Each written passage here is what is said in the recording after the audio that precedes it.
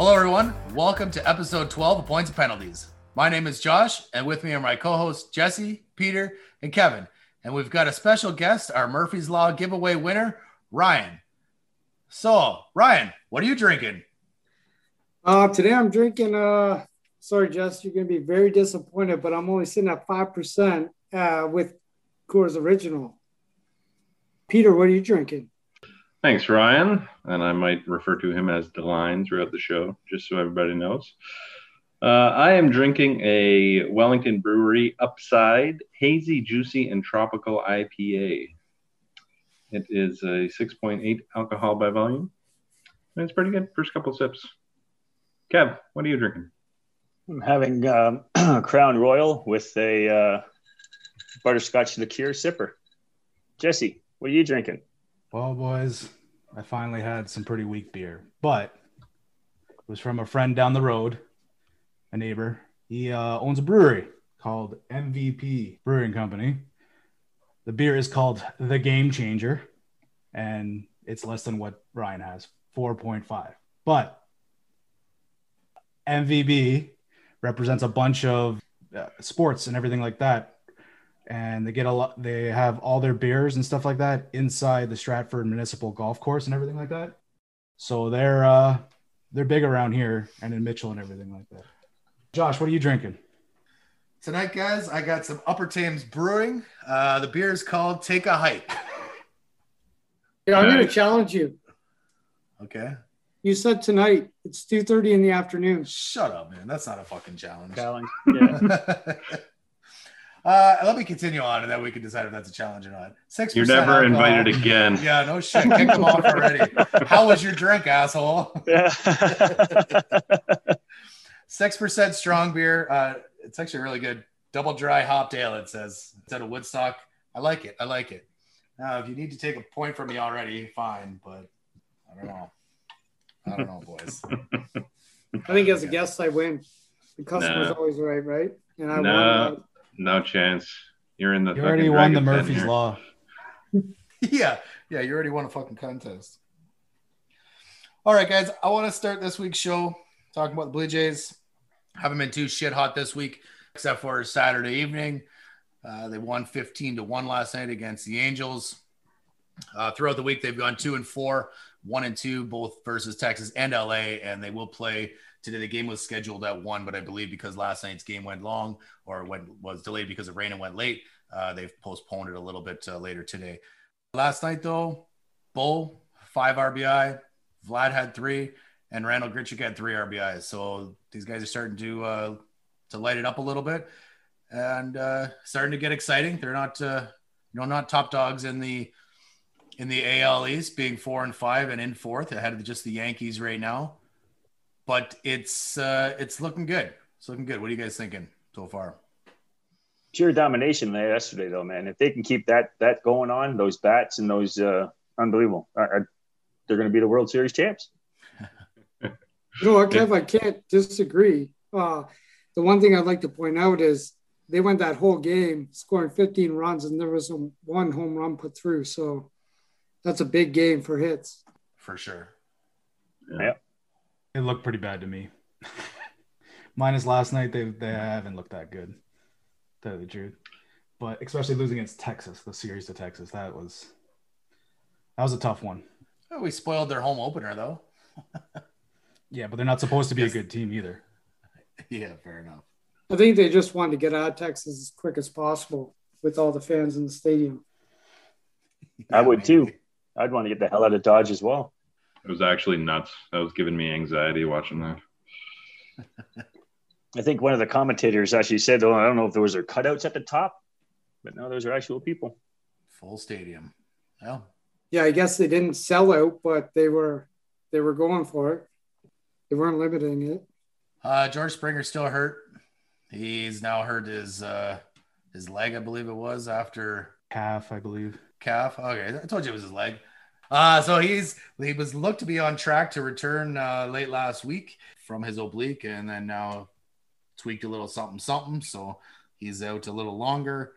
Latest indication I've heard is earliest would be Thursday. Be real nice to see him make his debut. Inject some fresh blood in that roster. Yeah, like Grichuk hasn't been playing bad in his absence. Like I said last night, he got 3 RBI, but he's no George Springer. And I want to see a damn Springer dinger. Yeah, for sure. Well, last night he kind of tripped over his own feet trying to dive for a ball. It looked like the line trying to dive for a ball out in the outfield. You're right. He did miss one out in there. And just like the line, it hit him in the head too. Yeah. Didn't do no sense to it. I've never been hit on the head. That's funny. So, yeah, the Jays, like I said, are 4th in the AL East. And the number 1 team who started 0-3, the Boston Red Sox, they're on a 5-game win streak and have just shot up the standings in the AL East. And like I said, they're in first place. And I guess they're the team to beat now. Pretty crazy after an 0-3 start. Hey, Kev, do you want to change your prediction on the season after that or what? Not at all. Okay. Long season. I don't think Boston's going to finish top of the AL East. I can't argue there. They don't have on paper, they don't have the best team in the AL East, but paper is one thing and grass is another, right? So who knows? Maybe especially if this win streak keeps going, maybe it's 8 or 10 games, they get up by a good margin. But like Baltimore is up there too, right? So yeah, they're not supposed to be good either. But just the beginning of the first month, that everyone's knocking off the rust. Another little story here for the MLB. We had a record broken. Tim LaCastro sets an MLB record with 28 straight stolen bases to start a career without getting caught. The Hall of Fame has actually asked for his cleats because they need to replace the shrine that was Tim Raines, who had had stolen 27 straight bases between 1979 and 1981. This is a pretty cool little record. It's a nice record to have to start your career. Yeah, for sure. And especially because the Hall of Fame is saying, hey, like, we want those shoes, Do you give them to him, though? Wouldn't you want those shoes to carry on to go for 29? So I think he got to keep the base, the second base that he stole. That's what he got to keep because he had to give up his cleats to the Hall of Fame. That's okay. I'd do that. That's fine. A decent trade. Yeah, I guess I know what you're saying, Kev, but he probably didn't use the same shoes for all 28 because it was last year, right? All right. Like he hasn't sold 28 bases already this year. If he has, I should have fucking put him on my fantasy team. I was gonna say I never even heard of this guy until he. Either have I. The only reason he's playing is because Ketel Marte is out with injury, so he's playing some center field right now. And this guy's pretty fast. I was watching a couple YouTube videos on him. He can circle the wagons. And our last little thing here on the MLB, guys, is we were talking about Fernando Tatis and his giant contract, and he has since gotten hurt. Did you see that swing though? I'm telling you, that guy was swinging for beyond the fences. Well, when he had this injury with his arm or shoulder. What was the count? I mean, if it was 3-0, you might as well, right? I don't know what the count was, man, but I'm telling you, he was swinging for beyond fences. It was just a monster swing. So torn labrum off that swing, as Kev said, and it's kind of up in the air right now whether it's a surgical injury or non-surgical. It seems like team president is saying that it is not surgical, but many others are saying, are you crazy? This is a torn labrum. It's a surgical injury. Surgical would likely end his season or most of it. And if he ends up playing, he's probably not going to be even at 90% for the whole year, if that's the case, if he doesn't hurt himself even more. San Diego has playoff aspirations. So what do you want to do here? Like you said, if he gets surgery, he's probably out for the rest of the year. Maybe comes back for the playoffs, but it's a tough decision to do what to do here with a player of his caliber. I'd say if there's a chance you get him back for the playoffs, I would do the surgery now. Yep. Yeah, I think it's just a matter of, is it surgical? We've getting just all kinds of. Well, they've taken MRIs and whatnot, and they're still conflicting report, and no surgery, to my knowledge, has been scheduled or at least reported on. So who knows what's going on there? But it's a shitty thing to happen when you invest all that money. Now it's not a huge amount of money this year, so that Tatis is making, so it's not the biggest loss that way.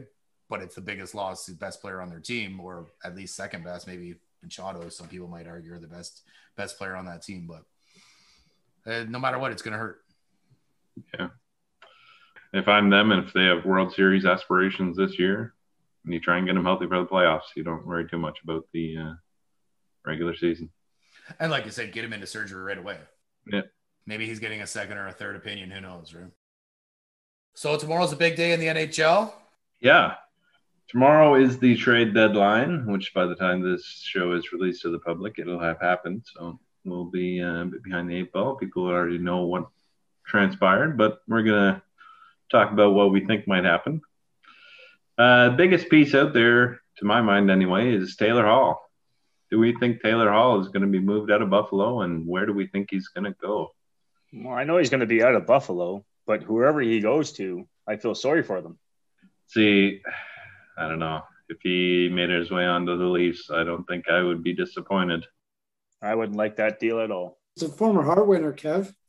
How can you beat that up too much? I don't give a shit, man. I just think this guy's a pure cancer of a room. This guy walks into a room and he just doesn't have that morale, doesn't have that. I don't know. I just don't like him. Because you're fighting this, I'm going to cheer that the Leafs are going to chase him. And when they do something good with them, I'll be able to rub it in next time I see you. If they get him, they better move him right away. I can't say that I want him. He's on an expiring deal and they don't have money to re-sign him. So if the Leafs land Taylor Hall, it's a rental for 1 year. Yep. And that's it, unless they do something significant to make cap space. We don't want him long term, but we'd take him short term. Yeah. Nope. Says the guy who didn't like Brady. So I would take him as a rental. I don't know what the asking price is. I assume it's probably like a first round pick. I would pay that personally if they got to take half his salary. But you would pay that? I would pay that. Yeah. Expiring contract. Yeah.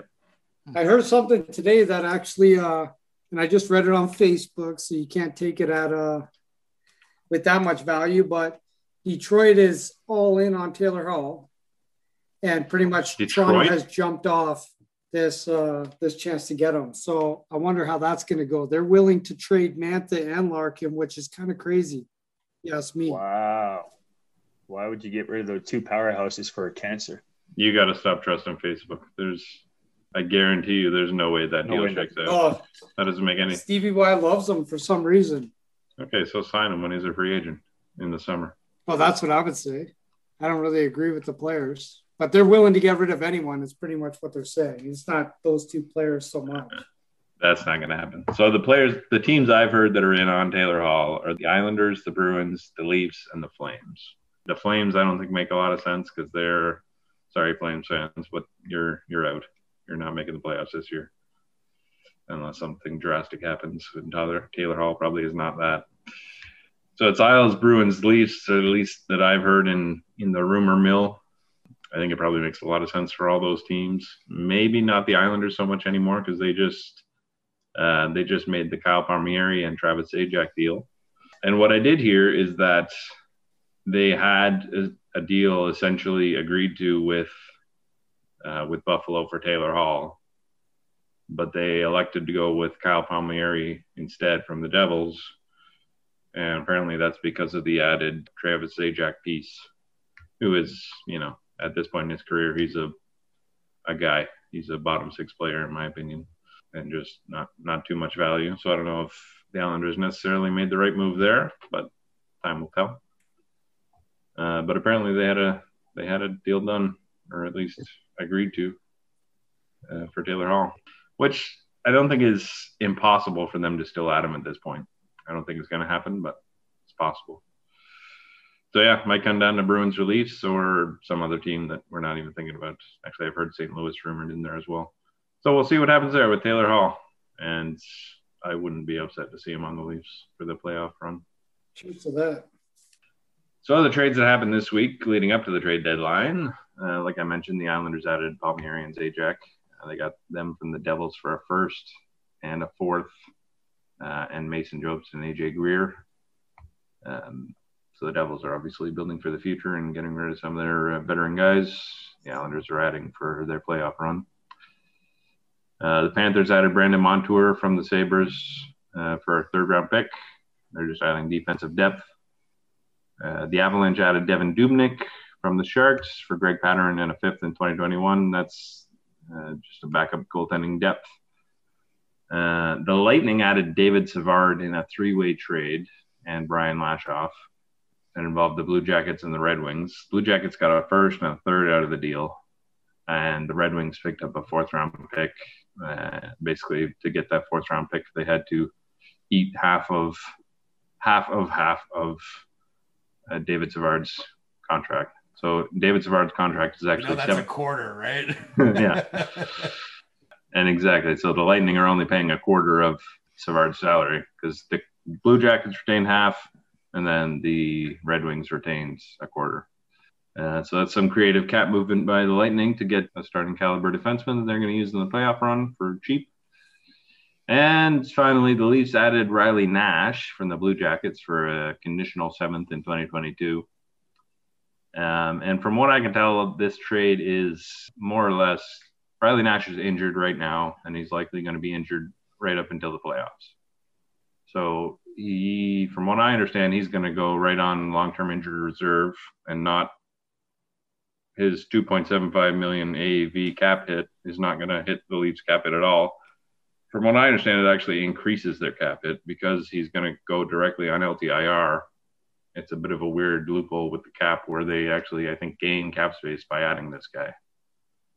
And then he can still be available for the playoffs, and he might be a decent fourth-line center option for the playoffs. He's a very defensive guy. He won't get you any points, but he can shut down. Kyle Dubas is a genius. That's all I can say about that. So to bring in Riley Nash, also to place Frederick Anderson on LTIR, that opens up all that cap space for him to go spend money on Monday. And they come back at the start of the playoffs with no penalty, no cap issues, nothing like that. It's crazy how they let that happen in the playoffs, to be honest. But, well, good on you, Dubas. Exactly. And the Leafs are taking a little bit of advantage of this.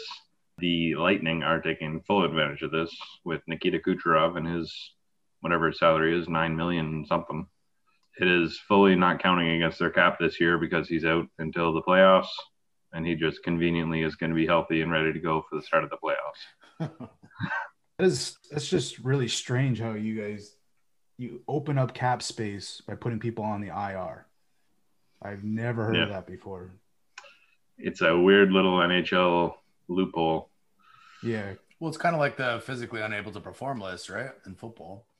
It's kind of the same thing. Yeah, but I guess so, but you have to be out a certain amount of weeks. Is it the same thing with Yeah, you can't. Is in NFL though, Josh, I thought the physically unable to perform list is only at the beginning of the season.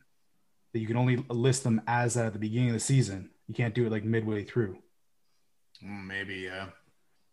But isn't there still a long-term IR there then because you can designate somebody to come back later, right? If they get hurt. Yeah, so it just clears out a roster space. It doesn't clear out your cap space. It still hits your cap. Well, there's a little bit of loophole for the NHL then, so that the teams can take advantage. When some of them, the Lightning, take full advantage. Like I think with the trades they made coming up to today, their actual cap number for the playoffs is something like $99.9 million, and the cap is 81.5. So they're way, way, way over the cap. But because of their use of LTIR, they're compliant, and they're going to have a very expensive team in the playoffs that is fully legal. So once they come back from IR, it doesn't affect their cap space, or it does? It does in the regular season, but it doesn't count in the playoffs. So what Tampa is doing and what the Leafs are doing with Riley Nash is they're not playing the guy until the playoffs, where it doesn't matter. So Riley Nash isn't going to play any regular season games with the Leafs. And Nikita Kucherov isn't going to play any regular season games with the Lightning, even though he's probably healthy now. And as soon as the playoffs start, those guys will be in the lineup, and it's shenanigans. All right. Different for sure. Yeah. So anyway, what they've done is they've freed up cap space for potentially a big move on deadline day tomorrow, and we'll see what happens. Maybe Kev will be upset about the Leafs adding Taylor Hall. I will be if they do. Okay, so the Leafs, just to update on what they've done this week. They're back in first place in the league, so that's good to see. They've been a few weeks now not first in the league, where they were back at the start of the season. But they went 4-0 this week and brought themselves back up to first overall. Yeah, they're at 7 wins in a row, right, Pete? Maybe. Challenge. I'm not sure. You would, Kev. What's your number, Kev? 8. As he fucking reads And it. you're wrong too, Kev. Challenge that. Double challenge. Somebody's gonna have to look that up. Someone else looked that up. I'm going to keep on talking about my Leafs. So, like I said, they're in first place. Colorado, Carolina, and Tampa are all 1 point back. And two of those teams, Colorado and Carolina, have a game in hand. So there are 4 teams very close to the top of the league. We'll see where it shakes out at the end. The Leafs have never won a President's Trophy. So we'll see how that shakes out. It'd be nice to see a President's Trophy in the Leafs collection. Never. Really? So the reason is that the President's Trophy didn't come around until the 80s. So back in the Leafs glory days, when there was 6 teams in the league and they were dominating the league, the trophy didn't exist. So pretty much since we were even somewhat decent, it hasn't been around. That's right. Fair enough. Except for the early 90s. Yeah. When we were half decent. Yeah. That's fair. And even the early 2000s, they were okay. F. Wayne Gretzky. Listen. It was a high stick, goddammit. Jack Campbell broke the record, the NHL record for most consecutive wins to start a season. He is now 11-0 on the year and is playing lights out. It'll be interesting to see if he gets any discussion when it comes to Vezina voting. He's putting up numbers that are right there, but he's only played 11 games. So I don't think he's definitely not going to win, I don't think, unless he plays like all the rest of the games, which is not going to happen. But it'll be interesting to see if he gets any votes. Just the way he's playing at a Vezina caliber. He just doesn't have the volume, the workload, I guess, the volume to earn the trophy. But we'll see what happens there. It'll be interesting. Yeah, I think the volume is going to hurt him for sure on the potential votes and whatnot. But yeah, definitely. Except he may go the rest of the season without a loss. The Leafs are that good, boys. I'm just saying. Wouldn't that be something? That would be amazing to see somebody like that. It would be cool to put a perfect record on the year. That'd be cool. And it'll have a good chance of happening if Matthews keeps putting up goal totals he's been putting up. He got his 3rd career hat trick on Saturday night. yeah, It blows my mind that it's only his 3rd career hat trick. You think especially you would since have the had more? first one was in the first game, right? He had 4 That's in his right. first game, so it's a lot more games than only 2. That's right. And so he's scored 2 goals in a game 35 times so far in his career. And only 3 hat tricks. It is kind of crazy considering there's a lot of people just like me that would say that he's probably the best player in the league. Who's Connor McDavid? No, easy there, Tiger. Hey, Connor McDavid is good when he's skating 120 mile an hour. How good is he when he's skating 60? Still really, really good. I feel like he's getting shut out 5-0 when he's not skating at his peak. That's because his team is built on 2 players. But don't kid yourself, he's the best player in the league. I'd argue that on that. You would argue that anyways, just to argue. Yeah, well, I would almost challenge that Matthews is the best player in the league. No. Yo, that guy skates We at 2 can't- kilometers how an do hour. we- I don't know how we make that decision. Yeah, that's not a challengeable fucking thing. Anyway, McDavid's better. Matthews might be too. We'll see. So he got his hat trick last night. He has 31 goals now on the year. There's 16 games left. 50 is not impossible. He's going to do it. He's not going to do it. I don't think he's going to do it. He would need to score every single game and I guess 3 multi-goal games. He can do it. He can do it. I don't think he's going to do it. He's not going to do it. They're going to add Taylor Hall. They're going to put him on a line with Matthews, and he's going to. He's a fucking phenomenal playmaker, Taylor Oh, Hall. Graham Kenyak did crazy good last night, and I'm actually pretty happy to have that guy right now. So am I. Yeah. I like it. That is looking like a crazy good move, eh? Like he was traded back-to-back weeks, and then he's made his way up from the taxi squad onto the starting lineup, and he's been pretty good so far. Really good. Very happy with how that's shaken out. So yeah, I don't think he's getting 50, 40. I think guaranteed unless he gets hurt again, but not 50. COVID finally made his way to the Toronto Maple Leafs. William Nylander's in protocol. He had a close contact with a positive case. Everything I've heard is he is not tested positive, but he is in protocol till at least later this week. So we'll see what happens there. If this is the worst of the Leafs' COVID impact this year, then I think we escaped in very good shape, because you've seen what happened to teams like the Canucks, where they got hammered. They got, I think, almost their entire team was on protocol, and a lot of them were positive. And coaches and everything. Wow. The light at the end of the tunnel is there. I think they are returning to play on April 16th, which is next Friday.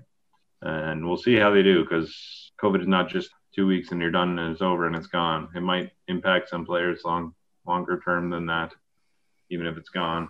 So we'll see. We'll see if the Canucks can come back to playing at full speed right away. And they weren't playing great anyway, so we'll see what happens there. I think the Canucks are a prime example of why the Maple Leafs need to kind of push William Nylander aside, even though I'm his biggest fan. But in all reality, you're seeing what a team is going through during this pandemic. And you know what, it'd be good to see them take the precautions, put Nylander out a little bit longer, just when you get to compare what's going on with the Canucks. Yeah, absolutely. And it seems like in this case, the protocols worked, where they found the close contact, they pulled him out right away. It doesn't seem to have impacted anyone else. And I don't know if it really impacted him. I think he's just off because of protocol. I don't think he's got it, but I don't know. So yeah, it'd be nice to see the Canucks come back, and we'll see if they end up playing all the games or not. They might not. Oh, because we talked about it before that they might not have them play all the games. Yeah, depends how it shakes out. As of now, the plan is still that they're going to play them all. But if they're meaningless, they may or may not. Hey, what was the original estimate of the completion of the regular season? Because I feel like it was May 8th, and maybe it's only been a week pushed back to try and let this happen, or you guys have any better information? I don't have the exact dates, but it's something like that. It was early May, and it's been extended by about a week. It's not too bad considering all the games that they've got to go through and bounce back and forth across the countries and so on and so forth. Yep. We had a challenge. We didn't figure that out. So the winning streak, you were talking about the Leafs? Yeah. Yes. 6 games according to the NHL, NHL.com. So you're both wrong. Yes. There was a double challenge, though. I called the other side. Doesn't matter. You both lose a point. I knew Kev would, but I didn't know if I would. Of course, man. You're part of it. Just because you're a guest doesn't mean you're exempt from losing.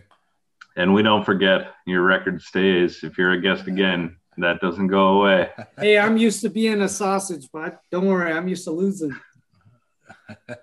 That's a little inside joke of our old softball team. We didn't win too much, but we had a lot of fun, drank a lot of beer. Oh, so you did win then. Yeah, win or lose, the beer was cool. Cheers to that. Yeah. I think that's the answer to anything that doesn't go your way. Did it change the price of beer? No. Perfect. Let's keep on ticking. As long as it's cold. It's piss warm. I don't know. Fair enough. Unless you're grandpa. I mean, Kev. So despite these two losers not getting any points in that challenge, we have a big winner who's our MVP this week. Drum roll. A winner this week, and we had a big week actually, lots to choose from. But the winner is Joe Musgrove, throwing the first no-hitter in San Diego Padres history on Friday night. And he was just a one hit by pitch batter away from having a perfect game. He's a local boy too. Is that right? He's actually from there. From San Diego, yeah. 10 Ks, no walks, like you said, Peter, just one hit batsman, threw 112 pitches. And he's predominantly, he doesn't throw the heat. He's not a fastball pitcher. He predominantly throws sliders, cutters, and curves.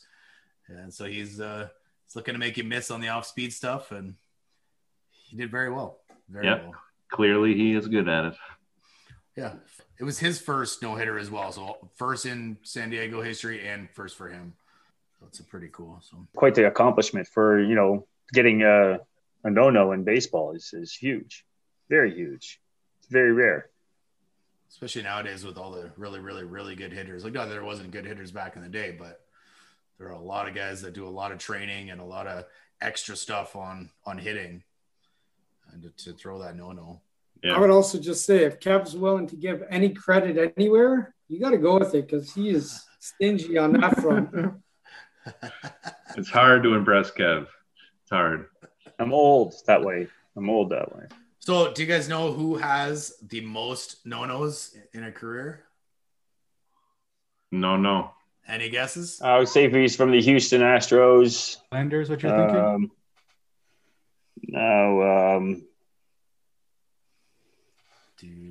Yeah, I can't. I'm going with Maddox. Riley. Not Riley. I don't know what the hell his name was. Maddox Ryan. isn't a bad answer. Ryan. Nolan Ryan? Yeah. Anybody else? I'm just going to throw out Clayton Kershaw. Guessed? DeLine? What do you think? I'm going to say it was David Cohn. David Cohn. No, it was Nolan Ryan. And he had 7 of them. Old guy to an old guy. Yep. Now, on the other side of the ball, the catcher, do you know who has the most no-nos caught in a career? Jason Varitek. He's got 4 of them. Challenge, Pat Borders. Is it actually Pat Borders? Because I'm pretty sure I read and looked up that it was Jason Varitek. In a challenge, someone's got to research this and see who's right and who's wrong. All right. There you go. I hope it's Varitek because I could use the point. I hope I'm not here just to help you guys. Let's say if it's not Varitek, that I didn't do very good research this morning. Boston Red Sox catcher Jason Varitek and Philadelphia Phillies catcher Carlos Ruiz are tied for the most record for most no-hitters with 4. Where's Borders in that? Nowhere. Good job, Ryan. I got told I had to throw a name, so I threw a name, but I was just trying to push. You didn't have to challenge when he sounds like he knows what he's talking about. Yosh is good at that, though. Sounded like he knows what he's talking about, but he might not be accurate. No, this time he was. And you're -2. Maybe I won't be in the basement after all. Guests don't count at the end of the year, though. Oh, shit. Yeah, but the pluses do. Pluses do, yeah. Yeah, it would be pretty tough to... Wait, were you paid to come here and get Josh points? Because that's not cool. We had that's some conversation before this, but I don't think that was the conversation. I don't know. Definitely not cheating. That wouldn't. I would say my target is option. Kev. If I could do anything to mess with Kevin, I'm in here. Oh, I believe that. Sorry, You're here to Grandpa. take Kev down, not necessarily bring Josh up. Kev, you're awfully quiet so far today, man. Yeah, what's going on? I promised a certain someone that I'd bite my tongue majority through this episode. Come on. Let her That's- rip. Let her rip, kid. All right, gents, let's jump into the NBA. Couple big games for a couple different players. We got Zach LaVine scored a career high 50 points on Friday night. He had 39 points in the first half. Only 2 other players in the last 25 years have scored more than 39 points or 39 or more in the first half. First one, 2003. Legend Kobe Bryant scored 42. And in 2016, Klay Thompson scored 40. This is a pretty cool thing. Like 39 points and a half is pretty wild. Like you don't obviously 2 in the last 25 years. You don't see this too often, you know. If you're in the same company as Kobe, you're doing something right.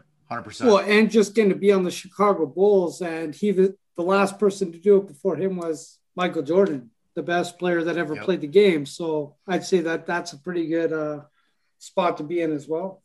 Mike, talking about the Chicago Bulls and Mike, he had like 38 50-point games in his career. Like that's insane. Comparing it to so career high 50. So he's done it once, Zach LaVine, and Mike did it like 38 times. That is nuts, man. Just nuts. That's why they call him the god of basketball. Yeah, man. So anyway, cool stat there for Zach LaVine. and to match up there with Kobe and Clay. So that's pretty cool. Now, Boston Celtics, not a team that I'm a big fan of, but Jason Tatum scored a career-high 53 on Friday, and that is the most by a Celtics player since Larry Bird in 1985. And when I read that, I couldn't believe that. I figured for sure that, Paul Pierce had to have scored that many points in one game throughout his career in Boston, but apparently not. Going back to the legends, Kev, like you, not necessarily that you're a legend. Sorry, bud. Just that you like to talk about the legends. So Larry Bird, Mike Jordan, it's a pretty cool little achievement here to top Larry Bird, I guess, since '85. Yeah, I can actually say I was actually watching basketball then religiously, and I can actually, I appreciate the good old Larry Bird. Never wore 33. Player, never wore 33 when I played basketball, but he was a great player, man. Great player. Yeah. With some other big news here in the NBA, Alex Rodriguez, affectionately known by us as A-Royd, who is a ex-baseball player, not a basketball player, but he has decided to go into business with Mark Lore, and they are finalizing a deal to buy the Minnesota Timberwolves and the WNBA's Minnesota Lynx. The deal is rumored to be worth about $1.5 billion, and most of that money is coming from Lore, as he's a billionaire businessman. Not sure exactly how that shakes down with percentages and whatnot, but either way, it doesn't really matter. So current majority owner Glenn Taylor will end up keeping full control of both teams until 2023. So there isn't a crazy switch over in power and whatnot. Crazy amount of investment here. He invested $88 million into the Timberwolves in 1994. Taylor did. And if they're worth $1.5 billion, that's crazy. Now that's obviously with the Minnesota Lynx, but which he started that franchise, which is my understanding, but pretty crazy investment there. Yeah, it's actually nuts. So I think it's why you're seeing more pro athletes when they're done their careers and they made a lot of money trying to get into buying sports teams, because like the T-Wolves have been salty garbage the last fucking 30 years, 26 garbage. Years, whatever. Yeah. And look at how much fucking their value increased. Exactly. 88 million to 1.5 billion. That's nuts. It is wild. And like I said, they haven't been very good. They've only made the playoffs once in the last 26 years. So not really good. Not good at all. Especially when you had Kevin Garnett too. Like you would have thought that they would have been better over those years. I'm assuming didn't look into when that year was that they made it, but I got to assume that KG was on that team. Now the Minnesota Lynx, they're a little bit better. Out of the 10 seasons they've been around, or at least in the last 10 seasons, they've won 4 WNBA championships. So that's pretty good pedigree there for them. So at least half of of Taylor's teams are doing good. So like I said, Peter, pretty cool to see these sports figures getting back into sports, and no matter what variety, getting into the teams. And like you said, it's probably a fix. They probably get a little bit of they can't play anymore, so they need something to do with sports. So maybe that's part of what it is. But it's good to see that they're somewhat at least trying to invest in their future. And like I said, the biggest guy that does that we've seen recently is LeBron. Yeah, he does so much, not just with buying into the Boston Red Sox organization, but just all his other extracurricular non-basketball investments are insane. Good to see that these guys aren't just blowing their money like some of the older guys from the early 90s. And hey, I mean, cocaine and hookers are fun too. Let's not criticize for, some people want to do different things with their money. Yeah. Fair enough. So, gents, let's get into the Raptors. Busy week for them, playing 5 games this week. They are 2-2 so far. They play the Knicks later on this evening. They won against Washington and against Cleveland. They lost against the Lakers and the Bulls. Nothing crazy there, except for on Tuesday night versus the Lakers, there was a little scuffle. So Dennis Schroeder fouled OG Anunoby. OG Anunoby went to the ground and kind of grabbed onto Schroeder's legs, and they kind of threw him to the ground himself, which I thought was pretty good. Of course, melee ensued. Montrezl Harrell gets in OG's face and whatnot. They both end up getting ejected. while this is all going on, Fred VanVleet, DeAndre Bembry run off the bench to try and help protect or talk shit, or I don't know what the hell they thought they were doing. But they get out and get into everybody's face. So we kind of had a little bench clearing disagreement. I wouldn't call it a brawl, but we'll call it a disagreement. A heated discussion. There you go. So in the aftermath, OG Anunoby fined $30K for throwing Schroeder to the ground. We had the Lakers, Talon Horton-Tucker gets 1 game suspension, and Harrell was fined $20,000 for getting in OG's face and whatnot. And Fred VanVleet and Bembry were suspended a game each for leaving the bench and coming into in defense of OG. So interesting night in basketball on Tuesday with a bench clearing heated discussion. Can't beat him. We might as well fight him. Right? That's right. Just like our old hockey team, right, DeLine? For sure. Well, we'd fight ourselves, so let's not get fucking carried away here. I remember Swiss Chalet, so do you. Yeah, so do we. Yo, and I just want to give a shout out because this Trent Jr. pickup has been a really good pickup for the Toronto Raptors. Absolutely. Last night, 44 points, career high. Like, how can you really fight that? Who was this guy before he came to Toronto? Well, that was the thing. He was behind other players, so he was a bench guy in Portland. It opened up the door for him, and it's worked out well for the Raps. He took the reins and went with it, man. I like him too. Very good. He's a young kid too. It's looking like a real good trade, even though who didn't want to get rid of Powell? Was it Sneezy or? It was me. Yeah. You were wrong. But I was, but like I said, also I was fine with it because I said we're getting a better version. Plus, we have control over him in the off season this year. So I said it was a pretty good trade at that time. I just wanted picks with it. That was my only issue with that trade. So you're greedy. That's all. And then I also said that Lowry has to sign. Yeah, 100%. Yeah, after not trading him, they have to. So I bet he's staying a Raptor. He's promised to stay with the Raptors and retire Raptor. So that'll kind of give you. No. He promised to retire a Raptor. Yeah. That's different. Should have challenged him, Pete. Yeah, Come on, man. Son of a bitch. At the end of the day, yes, he promised to retire. He didn't promise anything else. So that's accurate. So speaking of Lowry, he's still out with a foot infection. He's been out since late March. He could return soon. I've heard it's possible he could return tonight against the Knicks, but I'm not holding my breath on that one. And then Freddie VanVleet, he's still been out, so he was out for that game on Tuesday. He's out with a left hip flexor, and no timetable for his return.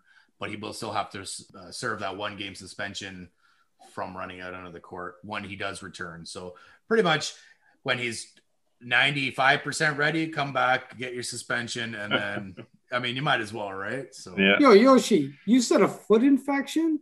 Like, are you kidding me? Like, what kind of sports are we watching here? Serious athlete's foot. Oh my gosh. Yeah, like it is a foot Get some infection, Dr. Scholl's, man. Like, are you kidding me? Some boom, tough acting, tenactin. I think that's for heartburn, but Whatever it takes, you shouldn't be missing games for that. Sorry.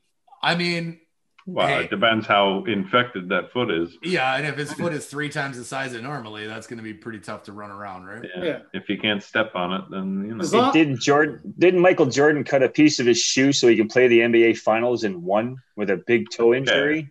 But it's not the NBA Finals. It's but he still played with an injury. He also played with a fluke. They're in 11th place. It's April and they're in 11th place. Yeah. All I'm saying is if this is sticky or stinky feet syndrome, they probably got to just get him back in there. That's ridiculous. Pretty sure it's old, man. He might get hurt more. Yeah, Jess, you're right. He could end up hurting himself more. Like he could end up compensating for his foot and then could hurt, do something else. His so it ends up toenail. just being better. Yeah, you definitely don't want that. Although if he gets hurt, maybe it'll be easier to sign in the offseason at a cheaper rate. Ooh, there you go. Play him. Play the man. All right, guys, let's sticking with the NCAA. We had a bracket challenge over the last couple of weeks. Jesse won. Last week's show was done on the Sunday before the finals, so we could not update you on the winner. So we'll do that right now, which I know it's a little old, but deal with it. So Baylor ends up beating Gonzaga. Gonzaga's undefeated season goes down the drain in the final game of the year. They lost 86-70. And yeah, it does suck because we were all looking for that point extra +3 to really pull away. +3, yeah. That would have been huge, but Kev got the lucky break there that we didn't get the Gonzaga win. So yeah, Gonzaga ended up turning the ball over 14 times, leading to 19 points, which is not good at all. And when I was looking into some of the stats there, Baylor dominated on the offensive glass 14-1. Like, that's crazy. You need to, Gonzaga needed to get on. Yeah, they got to get in on that offensive glass. 1 rebound, that's pretty bad. I think both of those, not getting any or next to no offensive rebounds and turnovers, I think was the spell of why they lost or how they lost. So it's unfortunate for that undefeated season to go down, but it is what it is. It's kind of a letdown with the finals being the way they were. Zaga getting dominated compared to Zaga versus UCLA. That was a game to have, and then the finals just ended up being rather boring. And, I saw a way too early rankings for next year's March Madness, and Gonzaga, I'm pretty sure, was number 1. Number 2, UCLA. After being number 11, starting in the first 4 and then making it all the way to the finals, they've really jumped up to being the way too early number 2 seed. So yeah, that's pretty cool. So then on the women's side, we had Stanford versus Arizona. Stanford beat Arizona 54-53. Arizona didn't play the greatest, although they did have 12 steals and 12 points off turnovers. They had 0 second chance points, and they just didn't look like they were, they looked outclassed. They really did. It looked, the game was closer in score than I believe it really was, especially Stanford in the paint. 36 points in the paint out of those 54. That's a lot. What the other guys have? Offhand, I don't know. Oddly enough, I was looking into it. I'm like, Stanford only had 2 free throws. And I thought that was crazy. So obviously there was more fouls. They just hadn't gone into the bonus and hadn't been shooting extra free throws, but only 2. So they were 100% on free throws. Obviously those 2 points, maybe that was the difference, right? Yeah. They won the game by 1. Not getting fouled on shots, I guess. Yeah.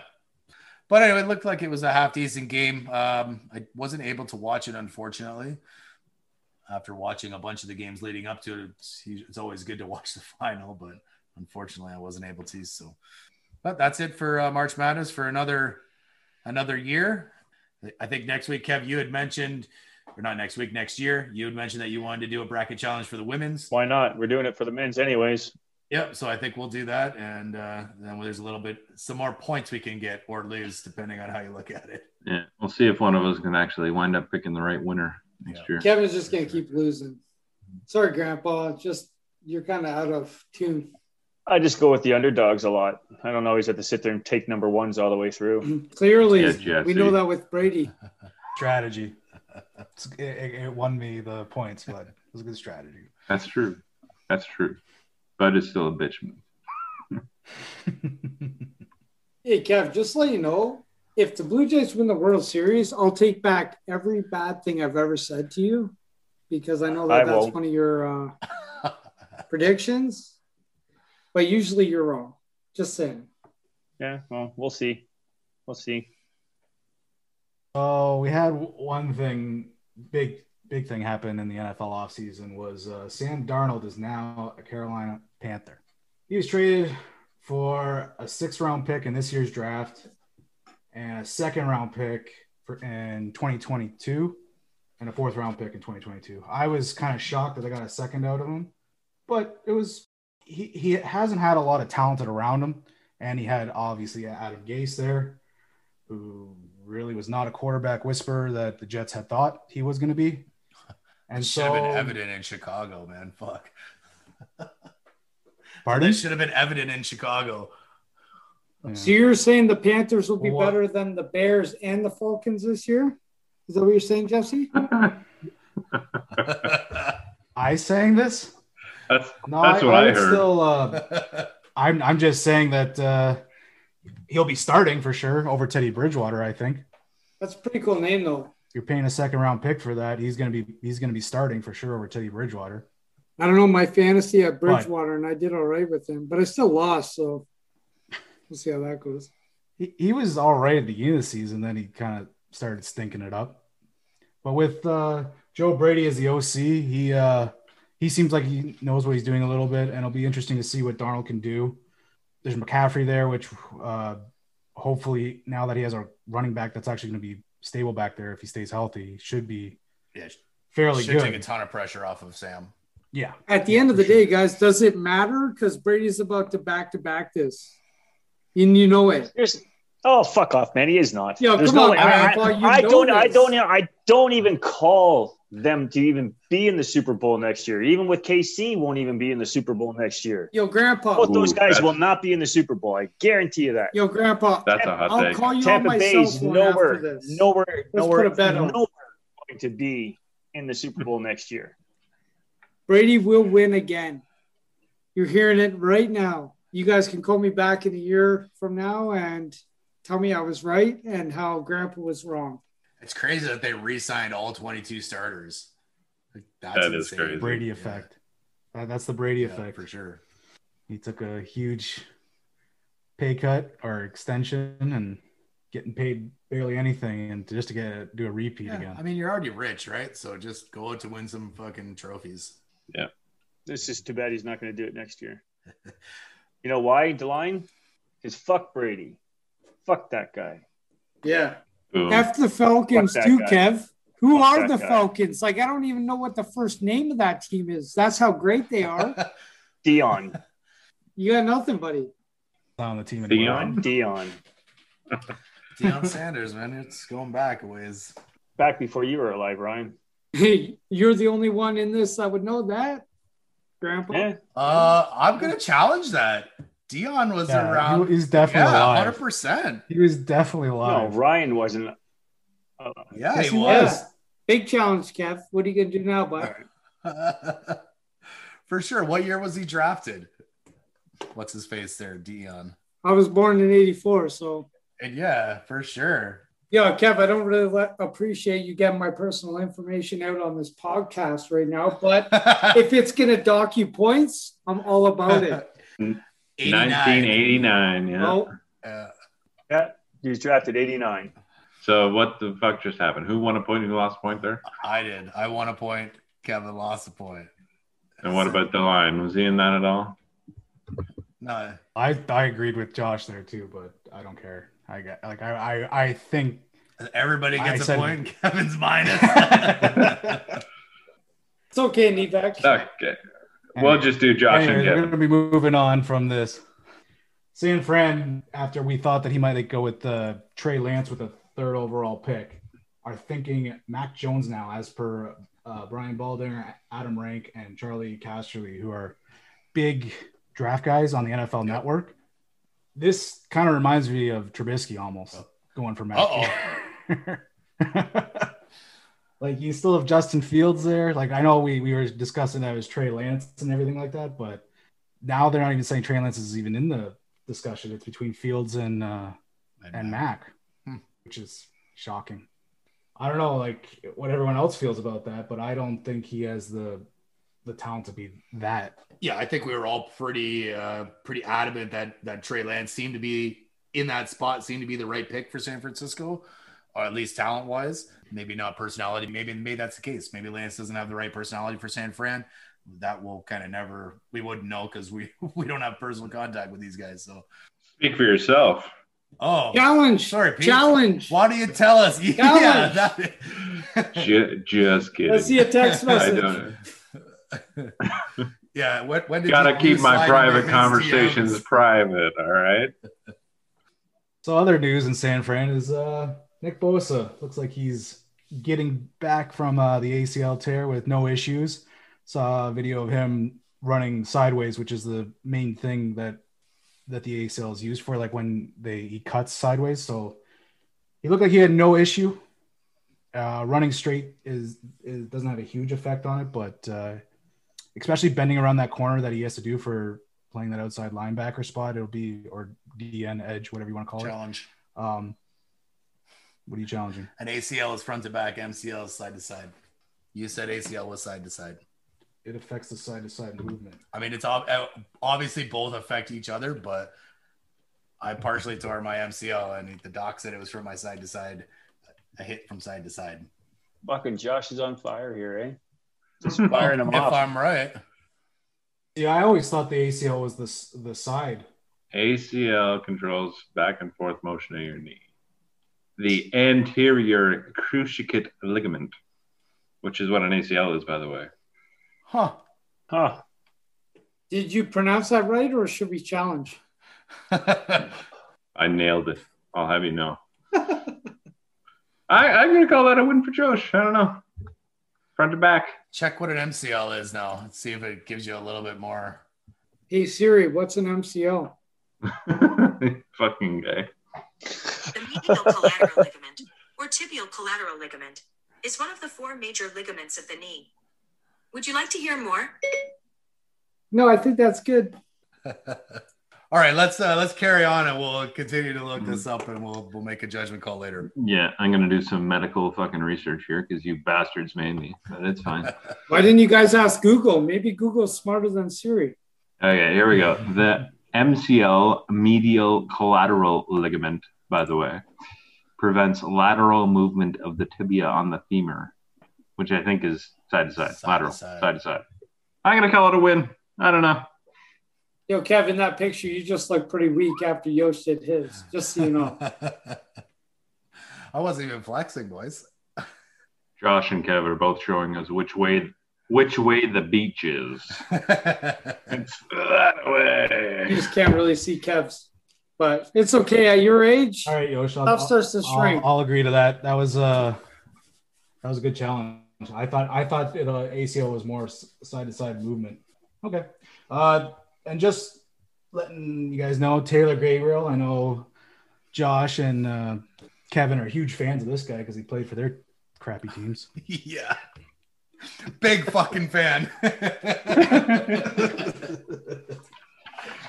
He's retired after 6 seasons. Did it say why? Like, I was trying to find out, and it didn't really specify why. Was he just? Didn't you see his shot in the pool? He's got fucking lots of money. Well, he's got a pool. He's in the sunshine. What the fuck do you need to work for? That's just it. When you especially in a contact sport, right? Like, look at Barry Sanders. He retired early, so he didn't lose the quality of life, right? So I was just wondering if that was the case, or if there was some underlying injury that we didn't really know about, or does he just suck and nobody wants him? Maybe a combination. I can't believe you put Taylor Gabriel and Barry Sanders in the same Hey, I'm just talking about retiring early, man. No, it's probably because no one really wants him, and because he didn't play last year, right? Yeah. So he just wanted to make a splash saying he's retiring, I guess, if anything. Oh, like you said, I mean, it's hard to say what you would do in that situation, right? Like, especially if you hadn't won a championship yet, because he played with Cleveland, Chicago, and Atlanta. So clearly there's no chance for a Super Bowl, especially if Atlanta's playing Tampa, or not Tampa, Tom. Right, Kev? Fuck Tom. We all love number 12, Tom Brady, best ever, best there is, best there was, best there ever will be. It's like some Bret Hart stuff. You know it. I thought some wrestling jargon for you. Mm-hmm. On Sunday. We have golf is what goes on Sunday. Just as a recap here, the Masters started up at 11 o'clock today. As of right now, your leaders are somewhat the same from yesterday. You have Mats Souma. He's still sitting at minus 11. He's even so far at this round. Zalatoris is -1, which is showing to be -8 so far at this round. Schauffele is even with -7 so far at this round. Connors is right now even at a -6, so he's only trailing by 5, which is decent. Speaking of Connors, the good old Canadian boy from Listowel hits a hole-in-one on the 6th hole. Is the 6th person to ever do so at that hole. The very first person to ever hit a hole-in-one at the Masters was also a Canadian from London, Ontario, Ross Somerville. He did it, 1936 is when he did it as an amateur there at the good old Masters. In Augusta. Yes.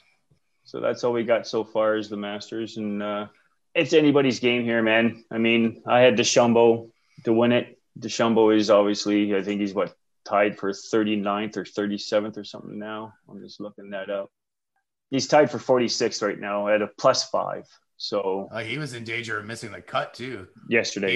He had a good second day, and well, then he finally realized he doesn't have to pull out that driver. Just use your 3-woods or your hybrids instead of, like you said before the show started, or Yoshi. I mean, this course is not meant for long drivers or those power hitters. It's more of a finesse course. For sure, especially how fast it's playing this year. Yeah. Well, we all hope that you're wrong with the Blue Jays compared to your golf predictions, but we'll leave it at that.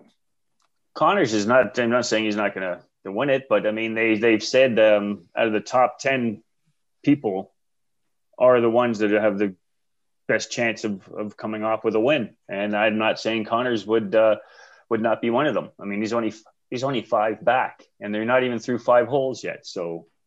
There's a lot of game to go on. He was my choice before the hole-in-one yesterday. So, well, I wouldn't count him out. I mean, good Canadian kid, especially from not too far away.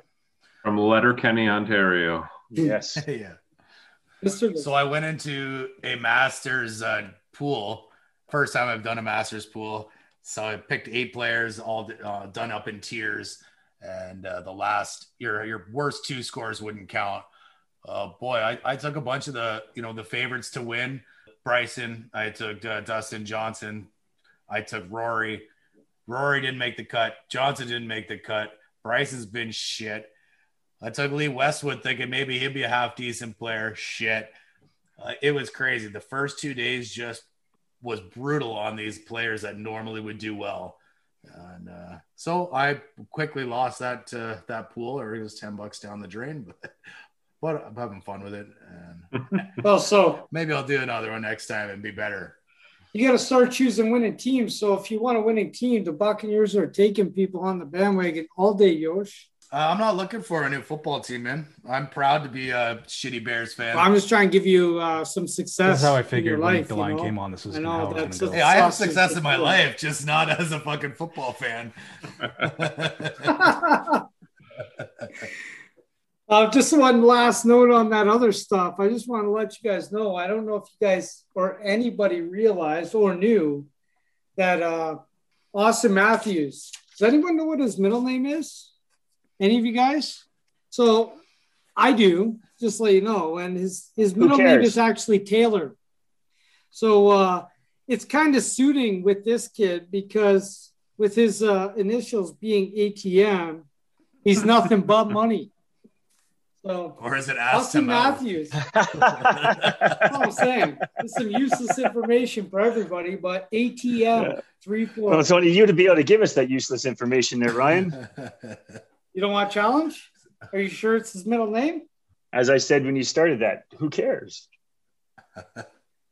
I don't know enough about hockey, man, to especially about middle names, right? Yeah. To challenge that. I'm +3 so far, man. I can't take a minus. When's the last time you heard a commentary guy go sit there and start talking about a goal and his fucking release is the first, middle name, and last name of the player? That's a hat trick for Austin Taylor Matthews. Whatever, man. Well, they're gonna start calling him the ATM on the broadcast now. Yeah. ATM shoots, he scores. Yeah, that's what I'm talking about. F the Falcons. F anybody who Nivek or Grandpa likes, and that's about who I'll cheer for. Hey, hopefully everybody's laughing because I sure as fuck am. Yeah.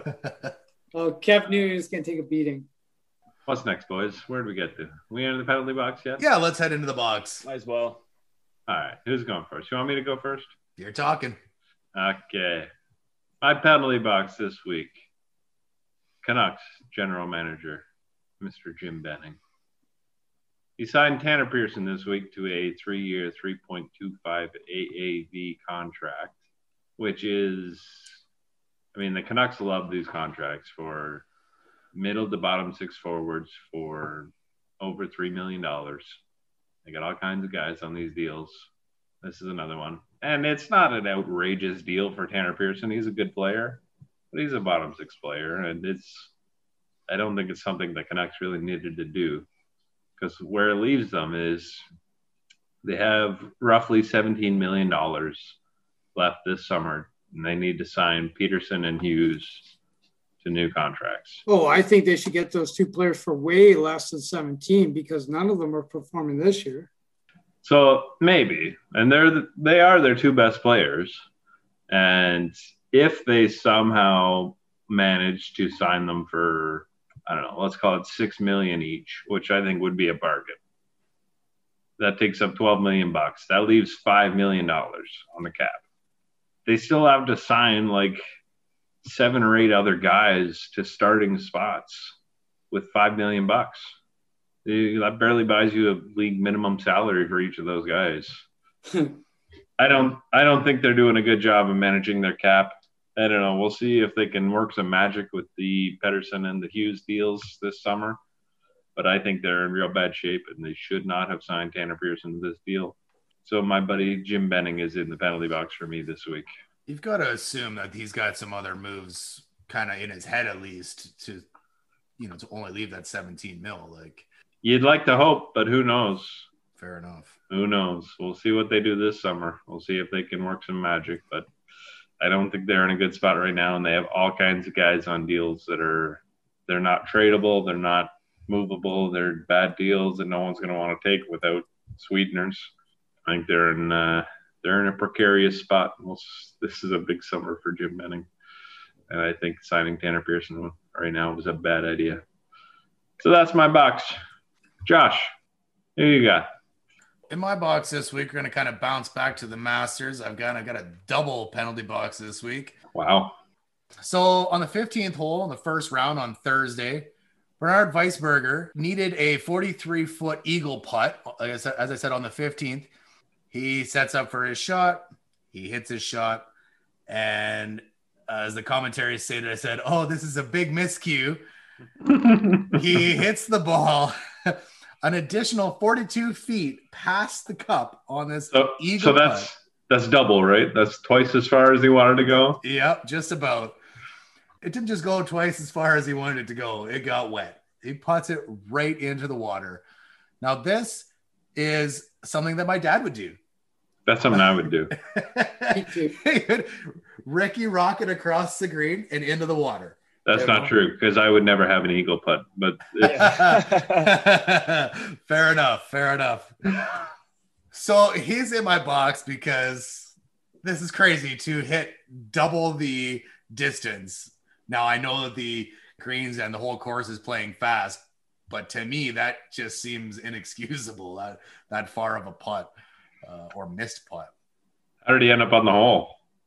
Bogey. He ended up bogeying the hole. So he kind of saved it, like after going into the water, but he still should have had at least an easy birdie or a really, really easy par. Not the greatest for him on the 15th. And then the next day, on the Friday, on the 15th hole, Siwoo Kim was not happy on his approach shot. And then I subsequently his next putt, and he ended up smashing his putter into the ground. He didn't take a full baseball swing or anything, but just kind of shoved it into the ground, and he ended up breaking the head right off the shaft. And so he had to continue the rest of the round with his 3-wood as his putter. I guess you could use whatever club you wanted to, but he chose the 3-wood. Yeah, I'm challenging. As his putter. He used the 2-wood. Pretty sure it was his 3-wood. What the fuck is a 2-wood? Like a hybrid? Not even. That would be lower. A hybrid would be lower. Okay, somebody Google that shit.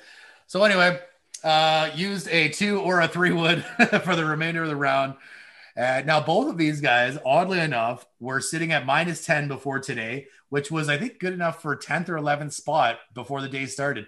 So even with these issues, they are still playing half decent, and have put a good run together today. Could actually put some pressure on the leaders in the Masters today. So those guys are in my box for getting a little crazy at the Masters. Just to let you know there, Yosh, that Kim right now is tied for 11th underneath the cheater, Patrick Reed. Patrick Reed, the cheater. And I do see that it says 3-wood here. Yeah, it's 3-wood. Nice. I'm killing it today, boys. Shit. You're getting fucking boosters from DeLine, son of a bitch. Yeah.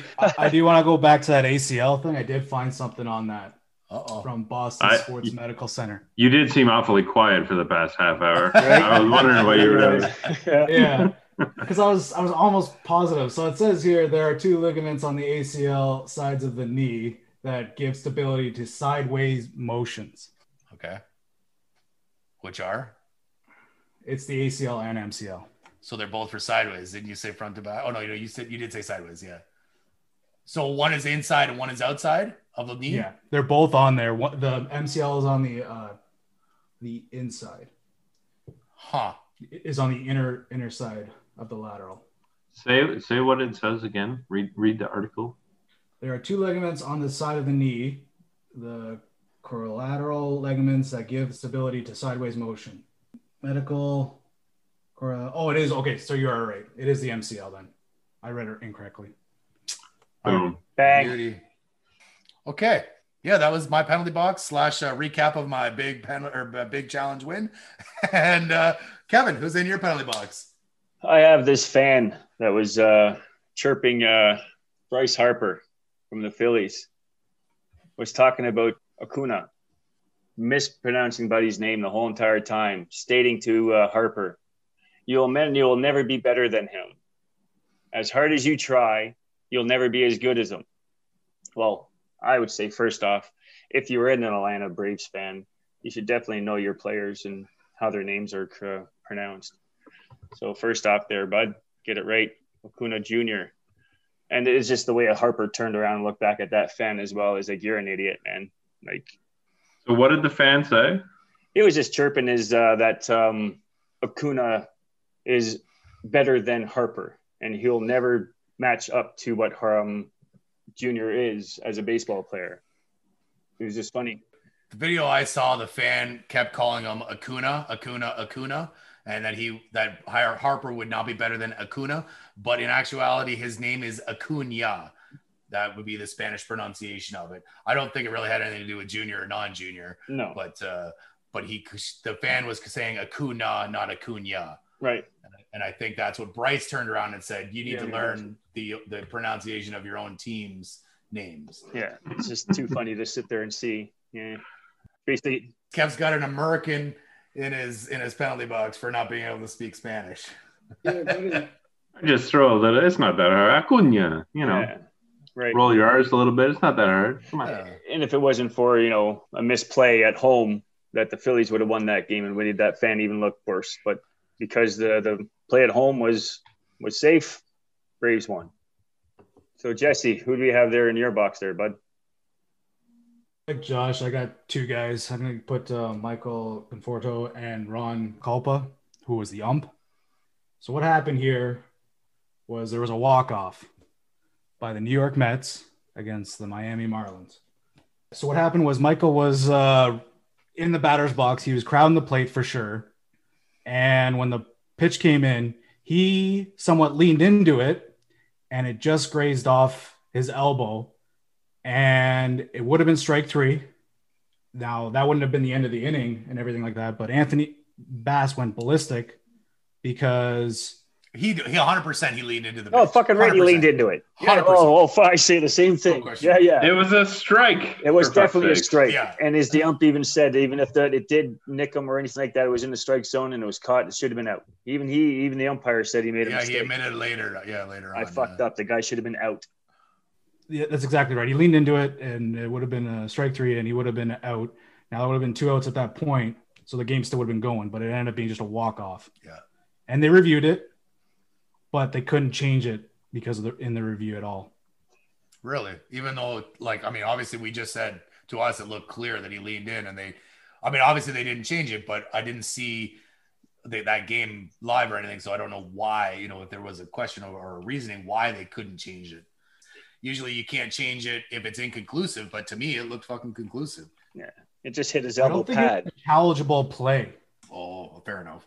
it's not a challengeable play, then you're Yeah, fucked. so you can review it if you're hit by a pitch to see if you got hit by it, but you can't review it to say that it could have been a strike because he called that he got hit by it, And he couldn't did. call that, which he did, but he couldn't call it as a strike.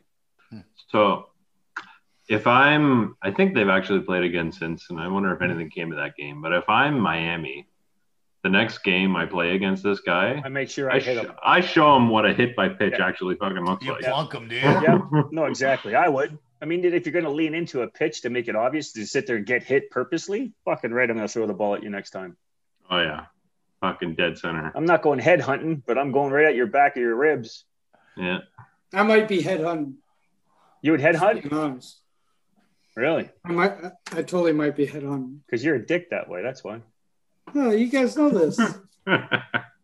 I think they played again since, so I didn't catch the game. I wonder if anything came of that, but for sure, if I'm Miami and that guy is in the batter's box again, I'm fucking Hey, man. every single time. You want to know what a hit by pitch really is? Here you go. Yeah. You're going to need some back braces and sit like that beside your elbow. Yeah, I think the Astros got to learn about that last season. yeah. That was a beautiful start. Yeah, I'm going to take the final penalty box spot. Do it. I think it was a little over a week ago, actually, and I'm surprised you guys didn't catch it in last week's penalty box. But at first, I thought I was going to put Connor McDavid in the penalty box, but I'm actually going to switch that over to the NHL. All right. The reason why the NHL will be in my penalty box for the last, let's say, 2 weeks is I don't know if you guys seen the highlights from Edmonton Oilers playing the Montreal Canadiens. And when McDavid went out of his way 3 seconds after the puck left to throw a flying elbow at Kotkaniemi for the low price of a $5,000 fine, that's a little crazy to me. I think I would put the NHL in the penalty box just for that. I understand. It's just fucking pocket change to any of those friggin' NHL players for $5,000. So why wouldn't you go do it again tomorrow? That's the biggest thing. Okay, but to be fair, I don't think the NHL is allowed to fine him any more than that. No, but he could have taken him out games. They could have suspended him, sure. Yeah. I don't know if it's a suspendable play, though. Tom Wilson would have seen 20 games for that. Oh, yeah, but that's Tom Wilson. That's Tom Wilson. That guy's a repetitive fucking, like, beyond repetitive. But let's be real, though. It was that bad of an elbow. It was that bad. You could compare that to Nelson Kadri, Tom Wilson, any of these goons. And at the end of the day, anyone else would have got more than a $5,000 fine. And you guys all know this. No, you can't get more than a $5,000 fine. The CBA says that the maximum allowable fine is $5,000. Suspension could be worse, though. Suspension, yeah. And that will cost worse. That will cost, that'll cost salary checks, but I don't think it's suspendable, though. Like, it's definitely a dirty elbow, but I don't know. It wasn't that egregious. I don't think it was that. I don't think Kotkaniemi's safety was that much in jeopardy here. It was a dirty elbow. He should have got fined, and he got fined the most he could. I think if it would have hit his nose or knocked him onto the ground and actually put him out, it might have been a little worse than that. Yeah. It's because he got up after. So Kotkaniemi, all right, good job for not being a little bitch soft, but I don't know. I think it doesn't matter who you are. You got to take a consequence for that, or else I would go out and do that every night for $5,000, wouldn't you?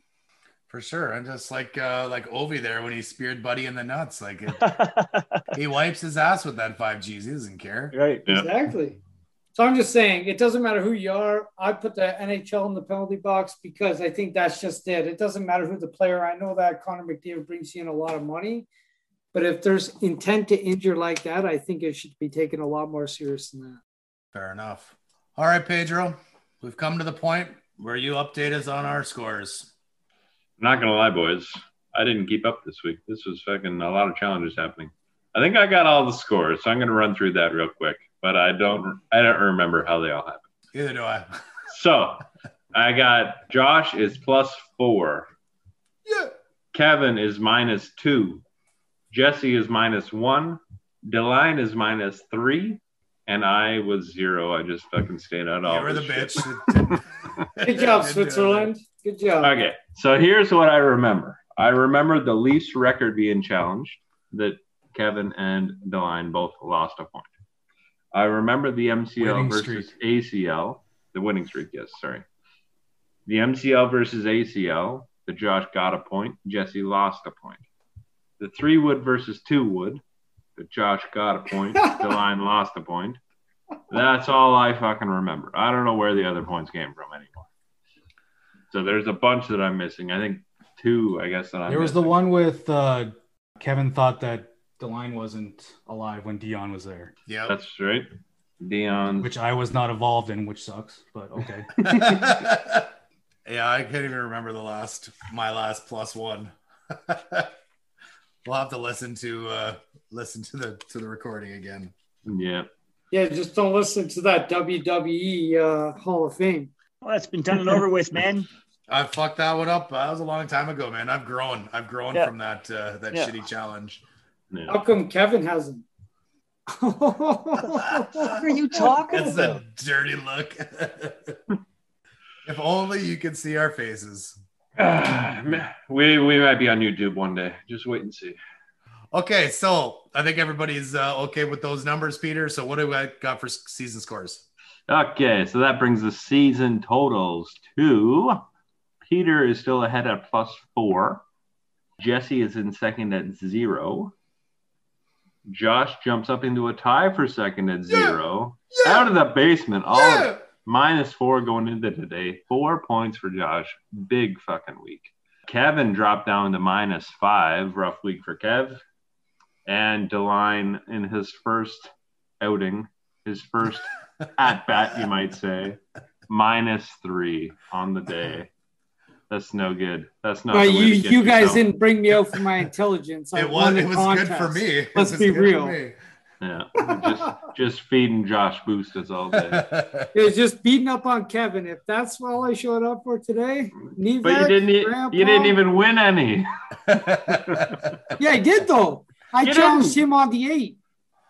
And you both lost. You lost. No, because It I was knew it was 6. 6. Uh-huh. 7 first.